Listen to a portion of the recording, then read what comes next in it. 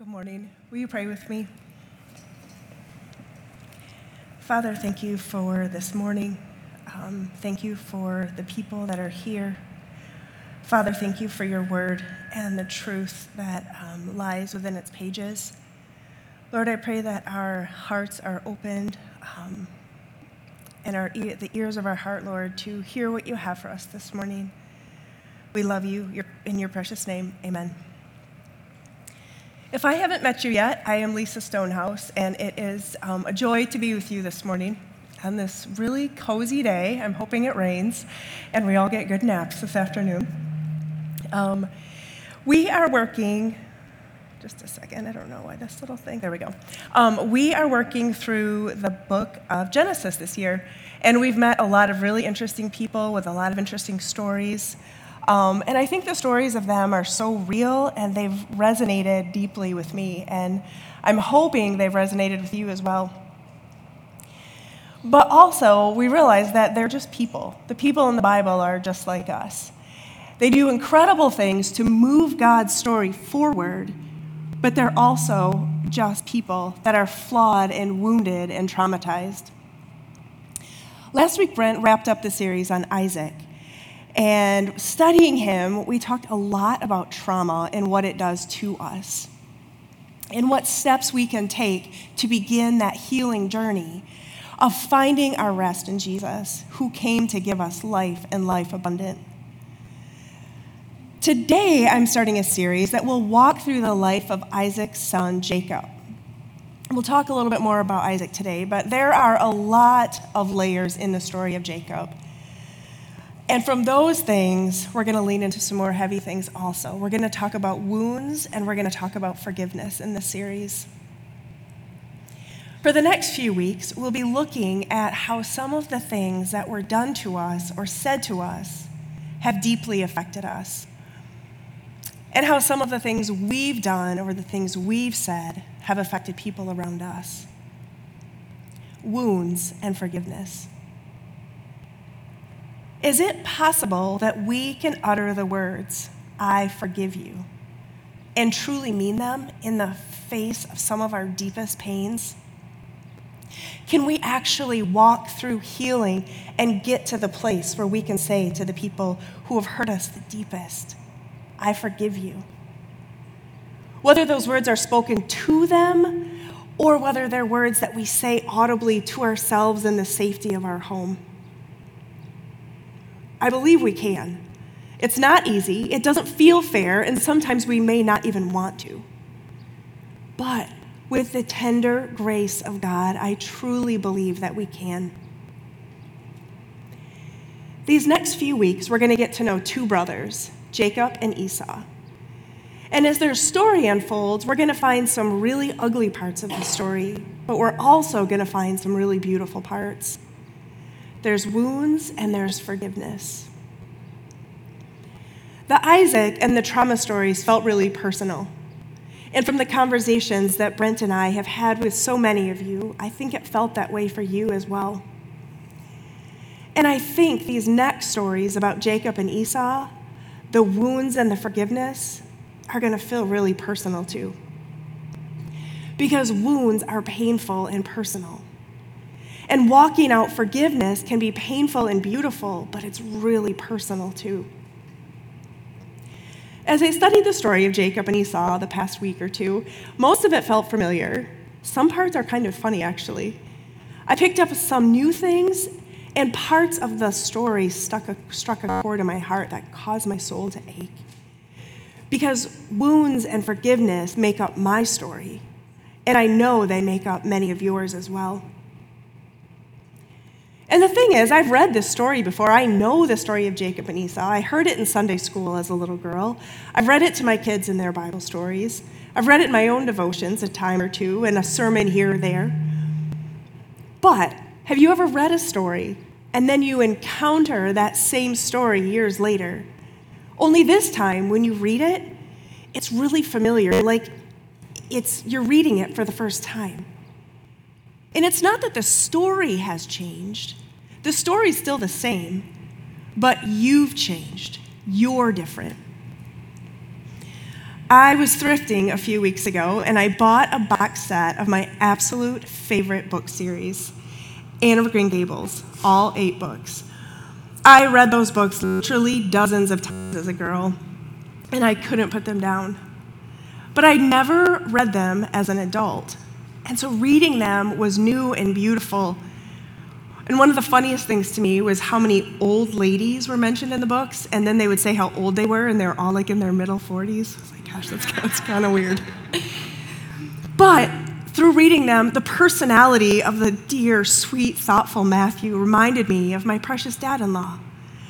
And I cried when he died because I understood Anne's pain, and it felt familiar from losing him.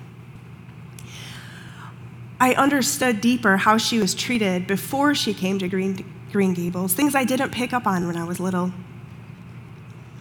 The beauty of how much she loved and treasured being a mother. The things that Anne said about having a mother's heart resonated me in a way that, as a 12-year-old girl, I didn't understand. And then in the later books, I shared in her delight and her ache that you feel as your little children grow up and become adults. It was so beautiful to read all of that again, and Anne's story felt so personal to me. I wonder if we read through the stories of Jacob and Esau with that same lens of reading them for the first time. The stories that are probably familiar to us, yet asking the Lord to help us see it through a new heart and eyes. A heart and an eyes to see our wounds and to see where we need to forgive or ask for forgiveness. I wonder if as we delve into the stories of Jacob and Esau, that it will feel personal to us too. And I think this is a story that we can really appreciate as we're older and after we may have been wounded. I hope this series resonates with you because when we name a wound, light begins to shine, and that is where healing takes place. Not only is this a painful story of betrayal and loss, but woven throughout it is a beautiful message of hope and forgiveness and restoration that I know many of us long for. But before we can talk about forgiveness, we need to take an honest look at that thing, at that moment, of those words and actions that wounded us so deeply. Because I think for some of us, that moment has so buried itself in our souls that it has influenced so many other areas of our lives. There might be resentment or hate, deep wounds. Our actions and our thoughts and our words often come from that wound. And I believe that Jesus wants to set us free from that over the course of the next few weeks.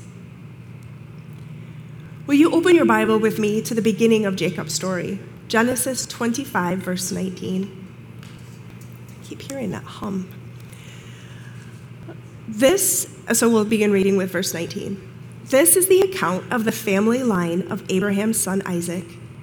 Abraham became the father of Isaac, and Isaac was 40 years old when he married Rebekah, daughter of Bethuel, the Aramean from Paddan Aram, and sister of Laban the Aramean.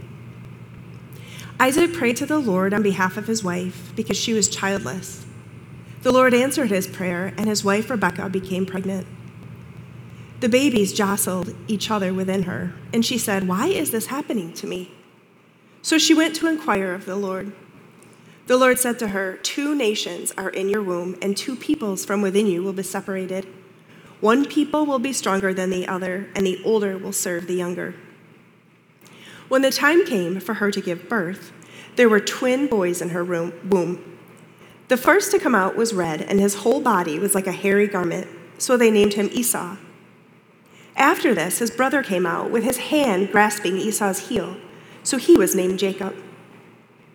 Isaac was 60 years old when Rebekah gave birth to them. The boys grew up, and Esau became a skillful hunter, a man of the open country, while Jacob was content to stay at home among the tents. And then we read these words in verse 28.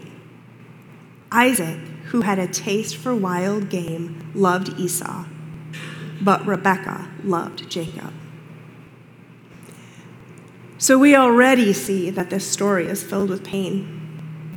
First, Isaac and Rebekah experience the pain of infertility, much like Sarah and Abraham. They're unable to have children. I find it interesting, though, that Isaac handles their infertility much differently than his mom, Sarah, did. Sarah couldn't get pregnant, and she took matters into her own hand and gave her husband, Abraham, her servant, Hagar, as his wife so they could have a baby. Well, Isaac and Rebekah couldn't get pregnant either, and they were married for 20 years before they had Jacob and Esau. But I wonder if Isaac learned from his mom's lack of faith and her trust in the Lord to pray on behalf of his wife. Isaac persevered in his prayer life on behalf of his wife, asking God for a baby. I think that is such a beautiful thing for Rebekah to know that her husband was praying for her, asking the Lord for a baby. And then they got pregnant. I am absolutely not telling you this morning that you always get what you prayed for. I prayed for some really, really good things, and the Lord hasn't answered my prayer for those in the way that I hoped him to. But prayer is an intimate way of communicating our hearts to our Heavenly Father.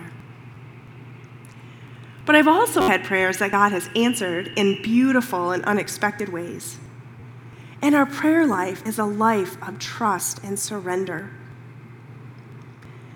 So this moment was a moment that they prayed for, and they got what they prayed for. Isaac and Rebekah prayed for a child, and they were given twins. People talk about your twin being your built-in best friend, your playmate. They hurt when you hurt. And that's how twins should be, right? But from birth, we read that these twins have odds against them, and it's fueled by their own parents. And this is where we see more layers of pain. We read that their dad loved Isaac, and their mom loved Jacob. That's huge. If you've ever felt unloved by a parent, then you know what that feels like. I was with a childhood friend the other day, and we were talking about her parents and how growing up they had distinct favorites, and how it's caused wounds and a divide in their family years later. And I could hear the pain in her voice, even as she joked a bit about who was mom's favorite and who was dad's favorite, and then who wasn't a favorite. Wounds. In verse 24, it says, when the time came for her to give birth, there were twin boys in her womb. The first to come out was red, and his whole body was like a hairy garment, so they named him Esau. After this, his brother came out with his hand grasping Esau's heel, so he was named Jacob. There's so much joy and anticipation in naming a baby. Dreaming up lists and trying out how they sound, writing them down. While I did look up the name meanings of my kids before they were born, it didn't decide necessarily what their name was going to be. In our culture, name meanings don't carry the weight that they did in the Hebrew culture. So Tom means twin, and I'm really hoping you're not a twin, because that's going to, okay, phew, otherwise I was going to mess that up. Molly means of the sea. Now, I've been to Molly's house. She does not live by the sea. Kim means from the meadow of the royal fortress. Now, their dog is named Tank, which, I mean, is kind of like a fortress, but I've never heard her talk about her fortress. So basically, names now are chosen because we like how they sound. And if they have a beautiful meaning, that's just a bonus. So this first baby is born. The Bible says the first one was very red at birth and covered with thick hair like a fur coat. So they named him Esau. That poor little child sounds pretty homely. I don't know why, but when I was reading this, I pictured a Furby. Red, hairy, I don't know. But as Esau was being born, they could see the other baby grabbing his heel. And so they named him Jacob, which in the original Hebrew language means heel grabber. But this Hebrew word also has a hostile sense to it when it refers to dodging at someone's heels or being a deceiver or a cheat. So names and their meanings in Hebrew culture was a really big deal. A Hebrew parent did not pick out the name just because they liked the way it sounded, or because your first daughter was an E, your second one and your third one should be too. They understood that your name was to be a legacy. Your name was your destiny. In fact, the Hebrew word for name is the word Shem, and Shem literally means etching or engrave. So this baby boy is given a really difficult legacy. You will be a heel grabber. You'll be a deceiver. You'll constantly be hurting people. So before he ever has a chance, they speak a name over this little boy, which sets his destiny. And isn't that how it still works today? Sure, our names no longer carry the weight or the meaning and the legacy that they did then. But I think for a whole lot of us, we have had names spoken over us as children, and sometimes that still continues to define us. Words matter so much. Do you remember that rhyme, sticks and stones may break my bones, but words will never hurt me? There's no truth to that. Or the one, I'm rubber, you're glue, whatever you say to me bounces off and sticks to you. Right? As kids, we learn really early on that words can hurt.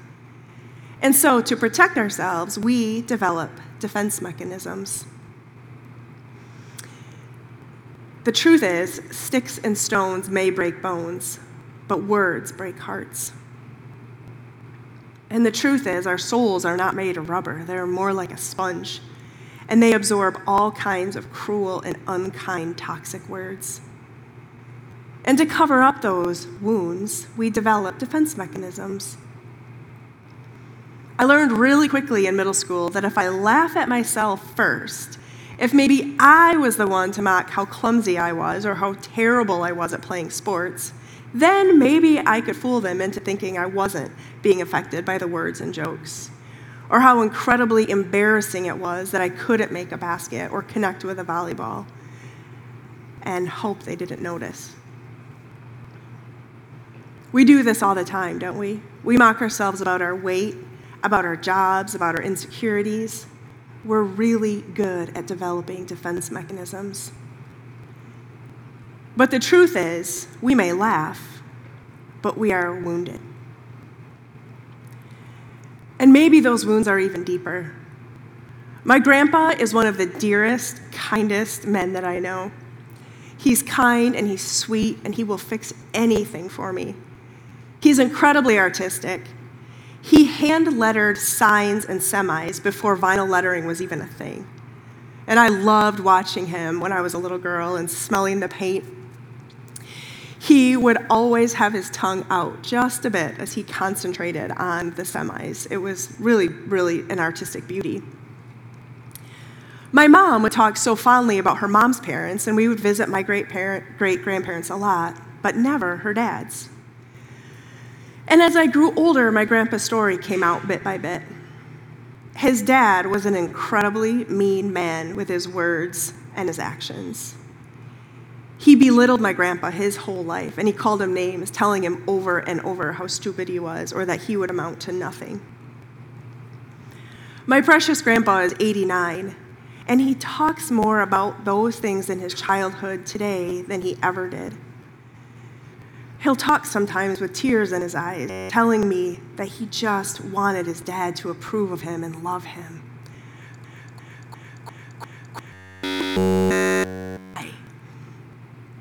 Those deep wounds from those painful words spoken over him and the actions done to him. Wounds hurt and they shape and form how we walk out life. And so I wonder, as we begin the story of Jacob and Esau, if the source of all the wounds that begin to unravel over the next 10 chapters begin right here, in this moment, with a couple words spoken over a baby boy. I wonder if this is the moment when the twin boys, who should be built-in best friends, don't share a special bond with a secret language and a fierce devotion to one another. Quite the opposite. They instead become bitter enemies with just a few hurtful words. Because notice what happens in the story next. Once, when Jacob was cooking some stew, Esau came in from the open country, famished. He said to Jacob, "Quick, let me have some of that red stew. I'm famished." That is why he was also called Edom. Jacob replied, "First, sell me your birthright." So a birthright was an inheritance. It was money and property and the things that they owned. Yeah, I'll feed you, but first you have to sell me your birthright. That's way worse than, yeah, I'll give you a piece of my Halloween candy, but first you have to clean my room. What a really terrible thing to do to your brother. "Look, I'm about to die," Esau said. "What good is the birthright to me?" But Jacob said, "Swear to me first. Promise me."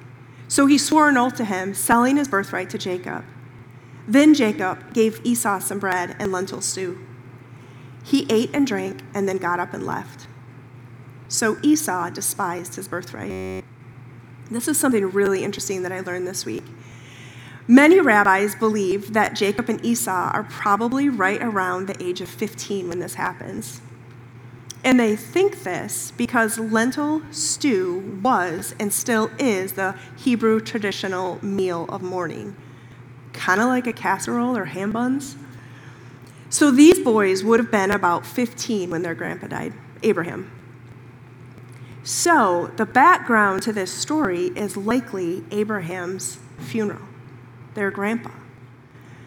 That kind of puts things into perspective, doesn't it?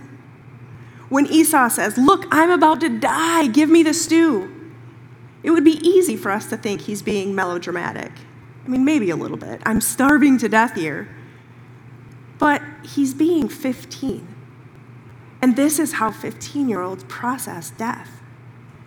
He's exhausted, he's emotional, and he's hungry. None of us really shine in those kind of moments. My girls, Emma and Ellie, were around this age when their papa died. His death brought great emotion and exhaustion in them in the days that followed. Deep grief. And those feelings can make you a bit irrational at times. And I think this is what Esau might have been feeling in this moment. If the rabbis are correct, his grandpa had just died. And so he's clumsily processing his grief.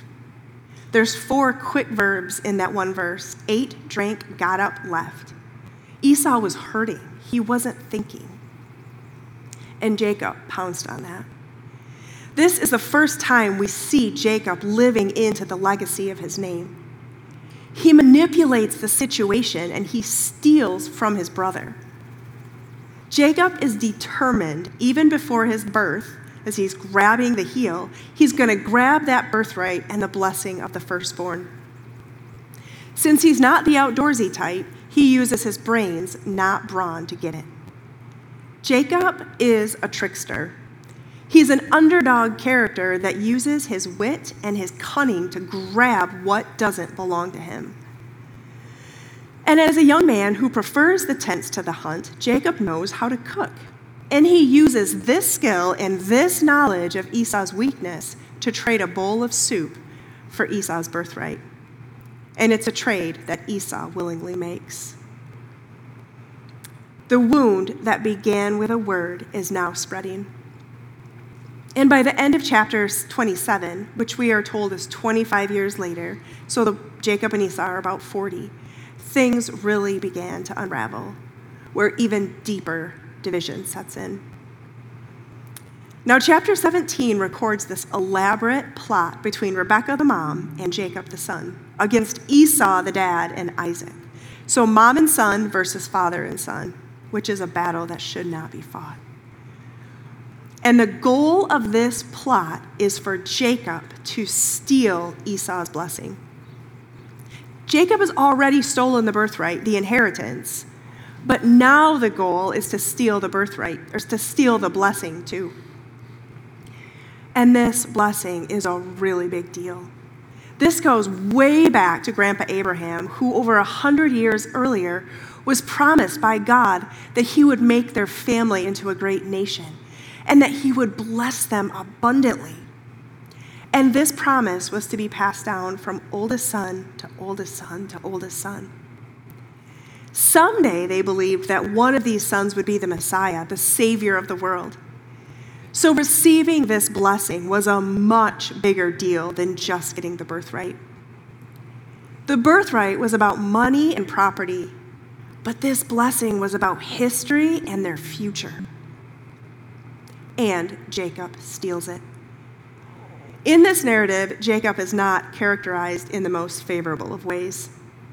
Jacob is depicted as grabbing his brother's firstborn right, which will be continued in the characterization of Jacob as a trickster in the upcoming stories that will mark his way in the world. Not only his brother Esau, but his father Isaac and his uncle Laban will all eventually be outwitted by the younger brother.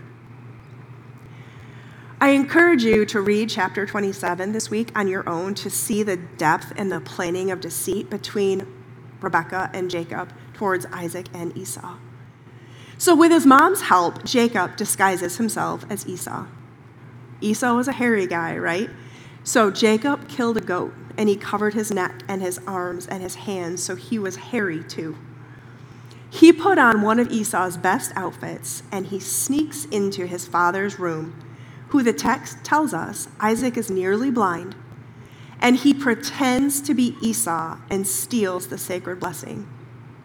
So I'm going to start with verse 18 of 27. So Jacob took the food to his father. "My father," he said. "Yes, my son," Isaac answered. "Who are you, Esau or Jacob?" Jacob replied, "It's Esau, your firstborn son. I've done as you told me. Here's the wild game. Now sit up and eat it so you can give me your blessing." Isaac asked, "How did you find it so quickly, my son?" "The Lord your God put it in my path," Jacob replied. Then Isaac said to Jacob, "Come closer so I can touch you and make sure you are really Esau."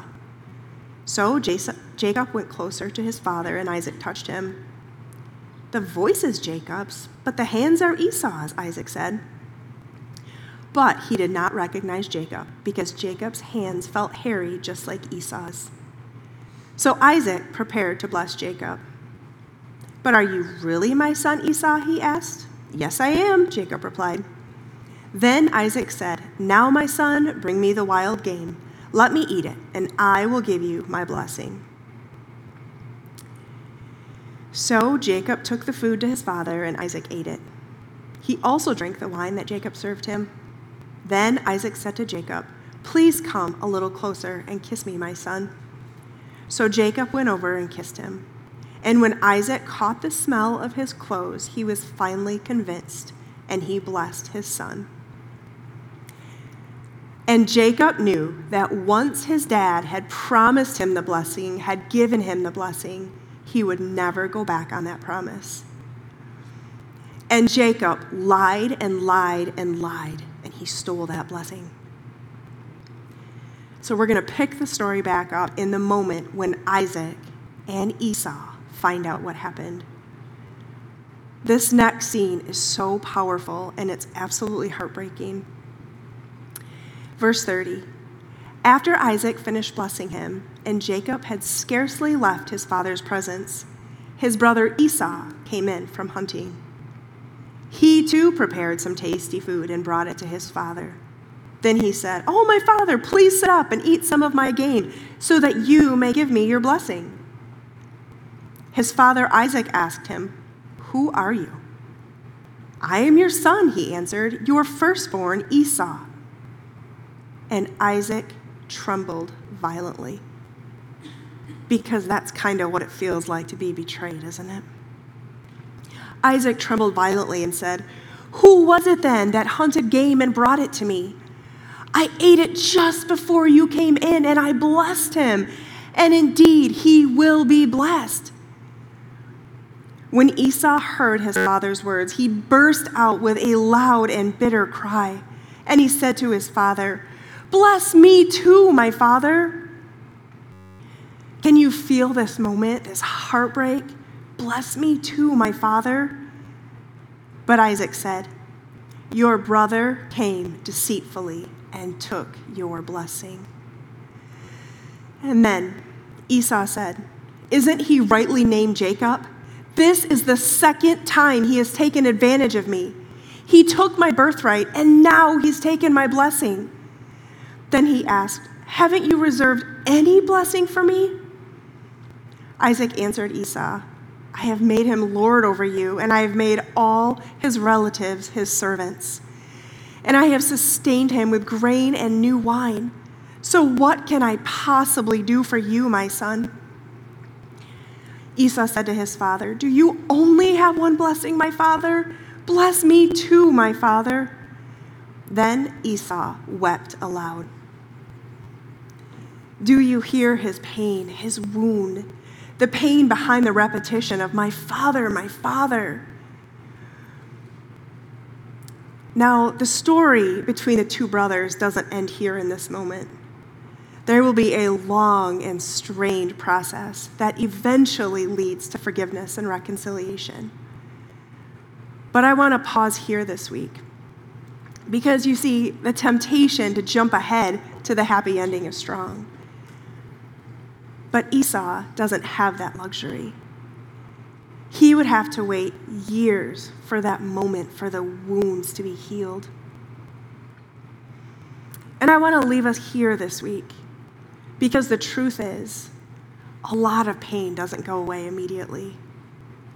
Most wounds don't heal overnight. And I wonder if some of us are in the years part of the waiting, and if we wonder if the Lord remembers us.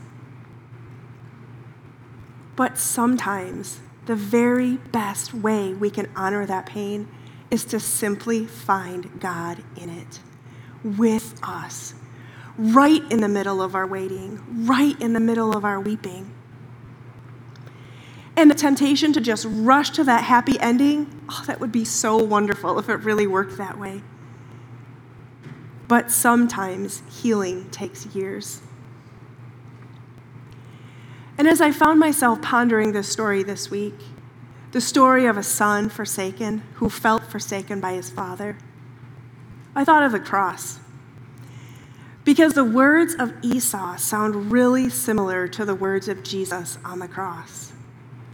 My father, my God, why have you forsaken me?" Heartbreak. And like Jacob received what Esau deserved, we receive what Jesus deserved. We deserve death, we deserve punishment, and Jesus deserved life. But instead, he got death, he got punishment so that we may live and have life to the full. There is a huge difference in the story, though. And it's not because Jesus was tricked into it. It's because he chose. He chose to take our place. And that is what the cross is all about. You see, the most common question I think we ask when we are wounded is, why, God, did this happen to me? And we can get so wrapped up in that question that we can forget that God is right here in it with us, feeling the wound with us. And it's because of Jesus feeling that wound with us that we are healed. That is the message of the cross. In Isaiah we read, "But he was hurt because of us. He suffered so. Our wrongdoing wounded and crushed him. He endured the breaking that made us whole. The injuries he suffered became our healing." It's not first and foremost about God rescuing us from that pain, about taking it away. The cross is about God entering into our pain, which is a pain he truly understands. And he longs to heal us. He longs to restore those broken relationships. He longs to be the source of our light and our healing. And we will look more at that in weeks to come. But today, I think it's important to just stop and acknowledge that the storms around us are real, that the wounds are real. But if we can find God there in the middle of the wounds, in the middle of the waiting, then we can find forgiveness and peace and hope. My maiden name is Vanderlucht, and that's very Dutch. It is a pain to spell, but the meaning of it is really beautiful.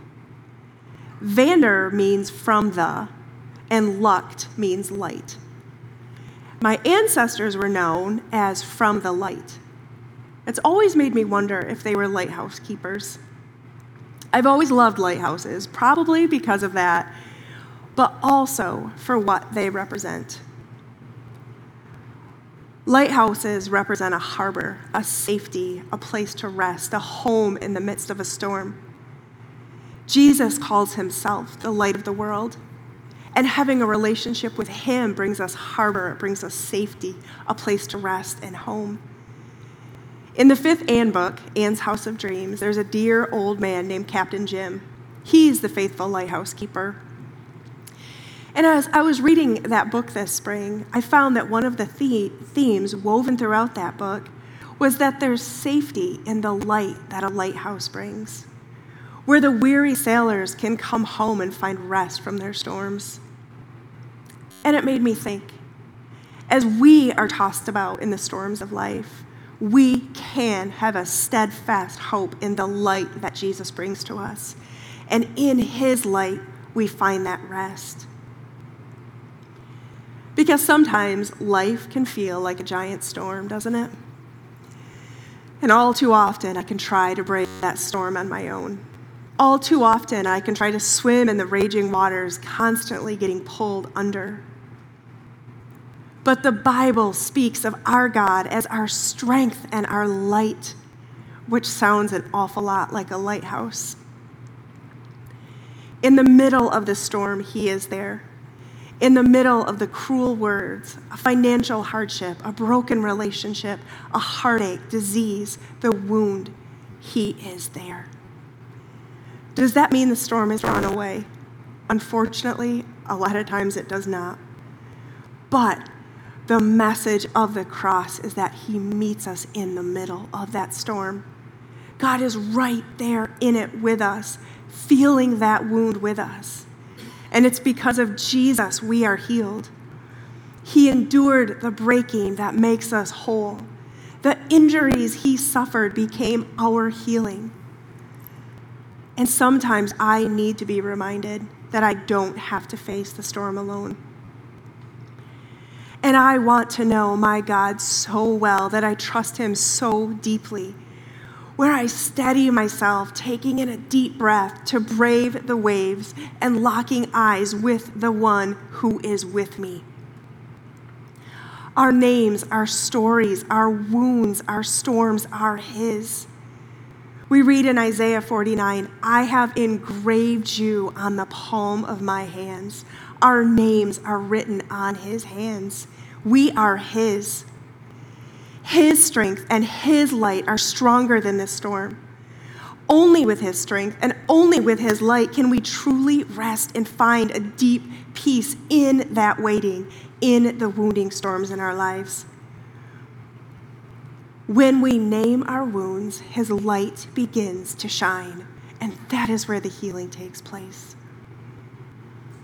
This morning, God invites us to bring our wounds to him here at this table. Today, we remember the God who held nothing back from us, who gave his son so that we could be healed and find our way back to him. When we take the Lord's Supper, we recognize both the promise of a new life at the end of our story, but also a renewal right now that is healing the wounds within us. He invites us to come and gather around this table because we are all a part of the same family. We offer our brokenness to him today, knowing that true healing is possible through the sacrifice of Jesus Christ on the cross and his resurrection. In a moment, you may come up and receive the bread and the juice. You can take it and return to your seat. If you don't feel comfortable, that's okay. You can stay where you are. In Luke 22, it says, Jesus gathered with his very best friends and said to them, I have been so eager to eat this meal with you. Jesus loved them so much, and he knew what was about to happen. Yet he was delighted to have that last meal with them. Jesus knows us, every part of who we are, and he's eager to invite us to come to the same table. Jesus stopped at nothing. He gave his life so that we could be healed. We come to this table this morning together to remember him, to remember what he did for us with a deep gratefulness. You see, no matter what, in spite of everything we are and everything we're not, he loves us so deeply. There's nothing we can do to make him love us more, and there's nothing we can do to make him love us less. The Lord Jesus, on the night he was betrayed, took the bread and he broke it, saying, "This is my body given for you.